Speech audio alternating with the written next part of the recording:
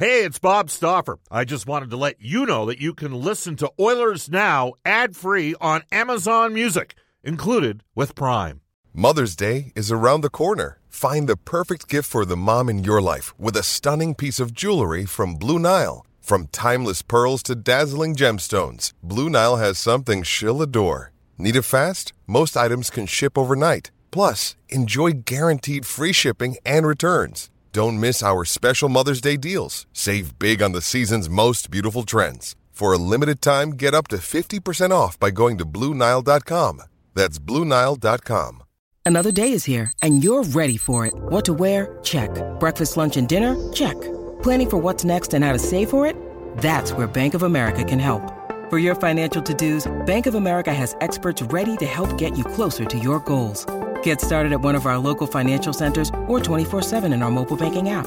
Find a location near you at bankofamerica.com/talktous. What would you like the power to do? Mobile banking requires downloading the app and is only available for select devices. Message and data rates may apply. Bank of America N.A., member FDIC. Oilers Now with Bob Stauffer. Weekdays at noon on Oilers Radio, 630 CHED. 630 CHED and the Edmonton Oilers Hockey Club present the show that is everything Oilers. Oilers Now with Bob Stauffer. Brought to you by Digitex. Office Equipment Solutions North America wide? Yeah, Digitex does that. digitex.ca. On Oilers Radio, 630 CHED. Brendan Escott here alongside Cody Jansen today on Oilers Now, which is brought to you, as always, by Digitex. Digitex.ca is Alberta's #1 owned and operated place to buy office technology and software. Going to talk some Elks and some Oil Kings in the final half hour of the show, but plenty to get to before that. You want to keep in touch? You can do so on the River Cree Resort Casino hotline, 780-496-0063. Remember, they've got that show, the Hotel California, the Eagles tribute band tonight at the River Cree. Excitement, bet on it. 780-496-0063 is also the Ashley Fine Floors text line. You can get the new floors you've always wanted with Ashley Fine Floors, 143rd Street, 111th Avenue, open Monday to Saturday. We are on Twitter as well, at Oilers Now. I am at Brendan Escott. That's Brendan with an E, and Cody is at Janner31_. You know our next guest as Sportsnet Spec on Twitter. Mark Spector, brought to you by the Horses, Horse Racing Alberta, who present live thoroughbred racing at Century Mile every Friday and Saturday. Post time 5:15 p.m. You can always watch and wager online as well. HPIBet.com. Spec, how you doing today?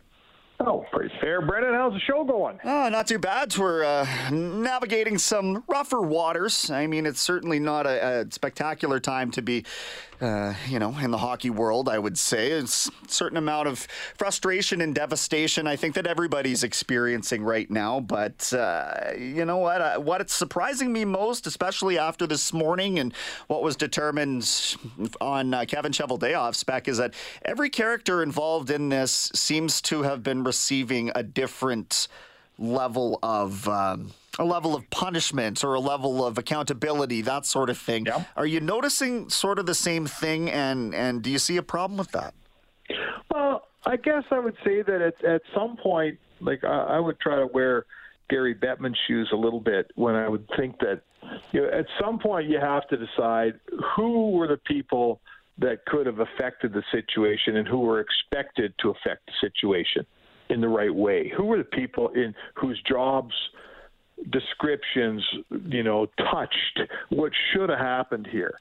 So there's two sides to this thing. Like Kevin Cheveldayoff, in my opinion, he was a minnow in that organization. If you draw the line below Kevin Cheveldayoff and say he is included as somebody who really should have made sure that this was handled differently, I don't think Jonathan Toews is I think he's above Kevin Cheveldayoff's level. I think the leaders on the ice wearing the sweaters, frankly, were more in a position to do things than Kevin Cheveldayoff. So I know this won't be a popular opinion, but I feel like so many people dropped the ball before it got to Kevin Cheveldayoff's pay grade at that time in that organization. And he left the organization, so you can't even say to him, why didn't you fix this over the next few years? Because he wasn't there. So honestly, I don't have a huge issue with how the Cheveldayoff's role in this whole thing was viewed. That's not to say, to me, there's just, by the time it got to Kevin Cheveldayoff's pay grade, Brendan, the ball had been dropped so many times there was barely a ball to drop anymore. Is that fair to say? Yeah, and to me, where I get caught up, Spec, is everybody in that room and the assessment of what was going on and what was debated in that room when they decided, as senior management, as it's been determined, what to do or what not to do moving forward. So, I really believe that if that was the nature of that conversation, that they probably would have been doing a lot on other levels to try and keep this out of the room, at least while the playoffs were going on. So, I'm sure that they didn't know at that time, but if the summer and the celebration afterwards, and that's where things started to matriculate down through the organization, and then I see where, Taves is a little more culpable. And I also don't think he did himself a ton of favors in the way that they handled it in the media, but it's a tough subject. It is, but Jonathan Taves didn't, I thought there's a couple things. I almost never agree with John Tortorella, but I haven't heard anyone state it differently than Torts did when he said, I can't believe that among all those people, one person didn't stand up and say, hold on here. We got to do a better job with this. Right? Torts is right, and I can't say it better than he said it. There's a lot of people. There's a bunch of guys around that table. There was a bunch of other people in that organization. There was just, how could somebody in all of those people not stand up and do the right thing? I don't know. The other thing that I wrote today was, I get how the players, it was actively kept from the players during that 2010 Stanley Cup final. And I understand that I don't expect them to, they were trying to win a cup. I could see how that would be outside their purview during that month period or whatever it was. But it's been 10 years, right? There's literally been 10 years.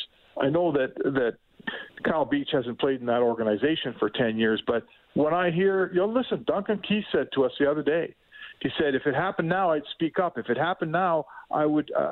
Someone should do something, and I'd be a guy who would do something, and I respect that.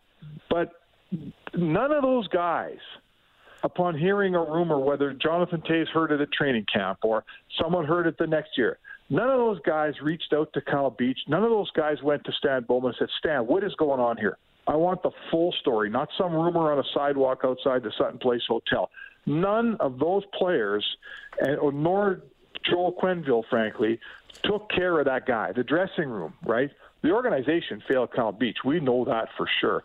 But the dressing room, and I'm talking Patty Kane, I'm talking Patrick Sharp, I'm talking Marian Hossa, I'm talking Duncan Keith, those guys failed this player. None of those guys reached out, dug in, looked for the information, tried to find out what was happening. They all sloughed it off. It's 10 years later now, and all of them are saying, geez, it's really too bad.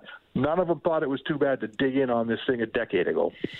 No, I guess, what I would say to that is my understanding from the report is that it was assumed by the players that it was handled, and maybe that's where they figured it was probably easier in the position that they were in not to, pick apart the scab and dig a little bit further. They're hockey players. They're not investigative journalists in that sense. So that's what I would say, to that end of it. But obviously it's a lot easier when you're 10 years more mature and, in a much different stage of your career.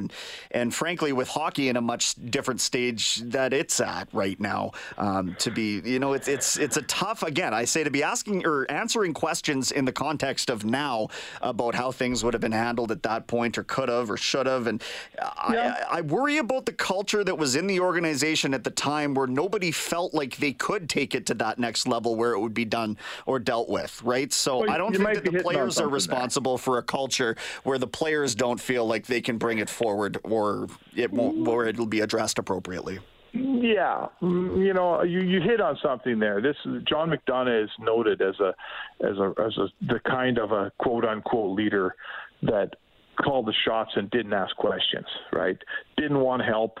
I'm told he would dig into files that were well beneath his pay grade or purview, and make decisions for departments that really didn't need John McDonough making the decision. But he was the boss. Everybody knew he was the boss. So a lot of things I get when John McDonough left that meeting and told everyone, I got this thing, stay out of it. When John McDonough said that, and you work for the Blackhawks, that's what you did. So, there's a little leniency there. But there's the human side of this thing, right? Let's face it, that rumor bounced around that organization for the next several years. A lot of people in that organization knew Kyle Beach. And I've refused to believe that they were talking about John Doe in that organization. Knowing hockey people and how it works, his name would have been bouncing around there. And I just think that someone along the way, have you ever had a colleague that lost his job, maybe even at a different station? And maybe you wait a day or two, and then you phone them up and go, hey, how you doing, man? You doing okay? How's it going for you? Mm-hmm. And, it's a completely different example. I understand that. But at some point, nobody phones Kyle Beach and says, hey, man, how are you? How's it going? What's happening here? What am I hearing? Am I hearing the truth? Am I not hearing the truth? What's going on in your life? No one could do that. No one did that. And that, I'll tell you what, today we're in a different world. I think it would happen, but it surely did not happen then in Chicago. Yeah, and again, a different time. And I think that, strength in numbers, right? If there was 2 or 3 players that kind of banded together and said, hey, Kyle, you're acting really strange. Is there anything we can do to help you out? Whatever the case may be, maybe that would have been an environment in which he felt a little bit better about it. But, without belaboring the point too much, I think that transparency on behalf of the league and how it's dealt with here on out is going to be absolutely paramount in rebuilding the trust. Because the fan base and even those who, either aren't hockey fans and those who like to take, the pot shots online anytime something like this happens, or if you are a hockey fan completely invested in this, this is not a good look for the league. It's not a good look for sport. I don't think it's exclusive to hockey culture that this happened, but, moving forward, what can the league do to prioritize, its sort of a healthier image or culture or all of that around? Well, I think, I agree with the many voices I've heard this week who would say to you that this isn't just a hockey problem. It's a cultural, it's a problem in our world and in our culture, right? Hockey has its issues. There's no doubt about it. But this is something that's everywhere and involved in everything. So I would say to you that, all we can hope is that phone call that it didn't occur to people to make 10 years ago. I think today it occurs more. And I think that people need to, I think surely a rumor like that flying around today needs to be, you can talk, I heard Elliott and I thought what he said was wise about we need some kind of an actual regulations. Who's getting fined what? Why was there no draft pick? I'm going on a different end of that. I'm going on the human end of this.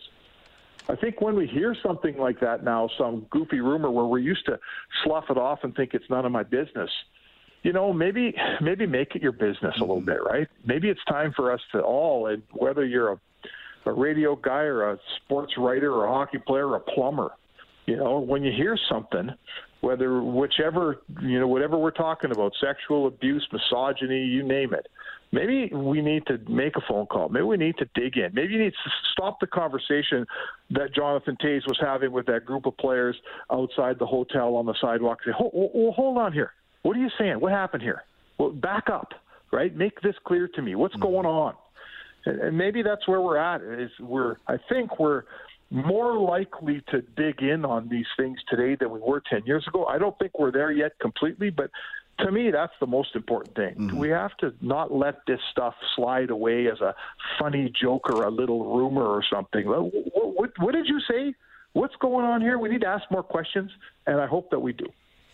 Absolutely. And I don't think that there's a single player. Here's how I would look at it. Even if you don't want to admit that you knew, even if you didn't know, you were not surprised when you heard that was Kyle Beach, if you remember the Blackhawks in 2010. You weren't surprised, right? Because you would have heard at some point over the course of this going on, right? Oh, I heard something about that. I heard something about that. Maybe Beach, maybe the guy. So, I think that actually taking that kind of thing a lot more seriously is going to be, paramount. We can punish after the fact and take away draft picks and fire more people, right? We could do all those things. Wouldn't it be nice if we got to these things before the fact? Yeah. Wouldn't that be nice, right? If we tried to head these things off in the past a little more than we are at this point. Chatting with Mark Spector for the Horses, Horse Racing Alberta right now. We do have a game coming up tomorrow night. Let's get a couple thoughts on that. A game on Wednesday that they played well enough to win. They just really didn't, finish some of those tap-in goals, but the effort was there. The goaltending wasn't. Mark, and I know it's frustrating to see. You had the cute tweet about him turning into a pumpkin there and in the midst of that game. I'm worried because it's the same types of goals, the soft goals that are sort of beating Koskinen that always have. And that's just cementing his status in my mind as a guy who's a backup, not even necessarily a 1B at this point of his career. He's a backup. And when you starting a backup 3 or 4 games in a row, maybe that's the performance you're going to get. Well, listen, it is. Mikko Koskinen played fabulous for 2.5 games. He came in when Mike Smith wasn't that good against Anaheim, held the fort. They won that game, right? Then what did he play? Did he play both those back-to-backs? Those is next to him. Am I missing a game in there? I don't think so. No, he did Arizona and Vegas. Yeah, he did Arizona and won them both and gave them stellar goaltending in both games. So that's 150-some minutes of hockey. And find me a backup in the NHL that just keeps it going. There's a reason they're calling you a backup, Brendan, because you're not a number one. Mikko's a backup, right? And to my eye, he's an all right backup, and he just proved it in the short term by giving you 2.5 games that you won. You won. He got 3 W's in a row because he played well enough to win. So, sure, he let in 2 lousy goals against Philly. I've been watching Jake Allen be the number one in Montreal this season. Guess what? Jake Allen's a pretty average number one. He's a hell of a good backup behind Carey Price. Yeah. But so, don't ask a man. It's like any time we grab a third liner, you grab Zach Kassian or Josh Archibald, and you say there's an injury, go play with Connor McDavid, and they give you a good game, maybe 2, but it fades away because they're not first line players. And Mikko Koskinen's a good backup. He's not a number one. So. I'm guessing right now that Mike Smith practiced today. If he's feeling good, he's going to take the skate tomorrow. He's going to play tomorrow night. I don't think that Dave Tippett will continue to run Koskinen out if Smith is ready to play hockey and play 60 minutes tomorrow. Oh, I got the sense from Bob that it might be Koskinen's last kick at the can here with the start on tomorrow night's game, and that was because Skinner and Smith split the duties out there for the length of the practice, at least according to what the big guy said. So, hey, I'm not refuting Bob. No, but I guess let me clarify my point. If Smith is healthy and ready to play and able to play, in my opinion, he will play. Absolutely. If he's not quite ready, well, of course he won't play. Then they'll hand the ball, the net to Mikko for sure. Agreed with that. Now, last thing I want to talk to you about, Kailer Yamamoto, we know the goal production hasn't been there. This year, the point production hasn't really been there. Maybe a bit of hard luck behind that. I think his spot on that second line has been safer than it usually has been because Kassian was gelling so well on that third line. But that's one area, the right wing, we haven't seen the coaching staff mix up. Do you think that if Yamamoto's struggles continue, we could see him fall down the lineup, or do you imagine him getting it together before then? Well, one of the two things are going to happen. I can't see him having this lack of production over the next 5, 6, 7, 10 games and keeping that spot. He's buffered by the fact that, in a normal year on a normal team, you'd take your third line right winger and you'd move him up. But the Kassian-Foegele-Ryan line is exactly what this team needs, exactly what they envisioned coming out of camp. They're not messing that line up, Brendan, right? I think we're all in agreement there. Mm-hmm. So now we're looking down. Okay, is Kyle Turris going to be better than Yamamoto? I mean, he's not as good a skater. He's not as dogged a checker. He doesn't free up pucks for Draisaitl. Sure, would he score more given the chances? I'll bet you he would, but I don't see Kyle Turris as a long-term answer there. In my opinion, they're not making any trades anytime soon. So in my opinion, what could happen, Brendan, is if they really decide, okay, we've got to move Yamamoto down, we need more production on that line, I could see Hyman moving over to the right side and bringing up whether it's a Perlini, whether it's a Benson, somebody on the left side. Maybe they feel like they have a guy to fill in. Maybe, if Benson gets a chance to play and proves that he can, gets into the coach's lineup, maybe he's the guy. But right now on right wing, I just don't see the player that I look at and go, oh, that guy's way better than Yamamoto. They don't really have that guy. So that's held Yamamoto in a spot that, frankly, he really hasn't been earning the last 30 games or so. And he is the type of player who can earn that spot without scoring, but even that's been lacking a little bit. So we'll see if the spark plug gets reignited on Saturday. Spec, you're down in Vancouver for that. Hey, it's Kaylee Cuoco for Priceline. Ready to go to your happy place for a happy price? Well, why didn't you say so? Just download the Priceline app right now and save up to 60% on hotels. So whether it's Cousin Kevin's Kazoo Concert in Kansas City, go Kevin, or Becky's Bachelorette Bash in Bermuda, you never have to miss a trip ever again. So download the Priceline app today. Your savings are waiting.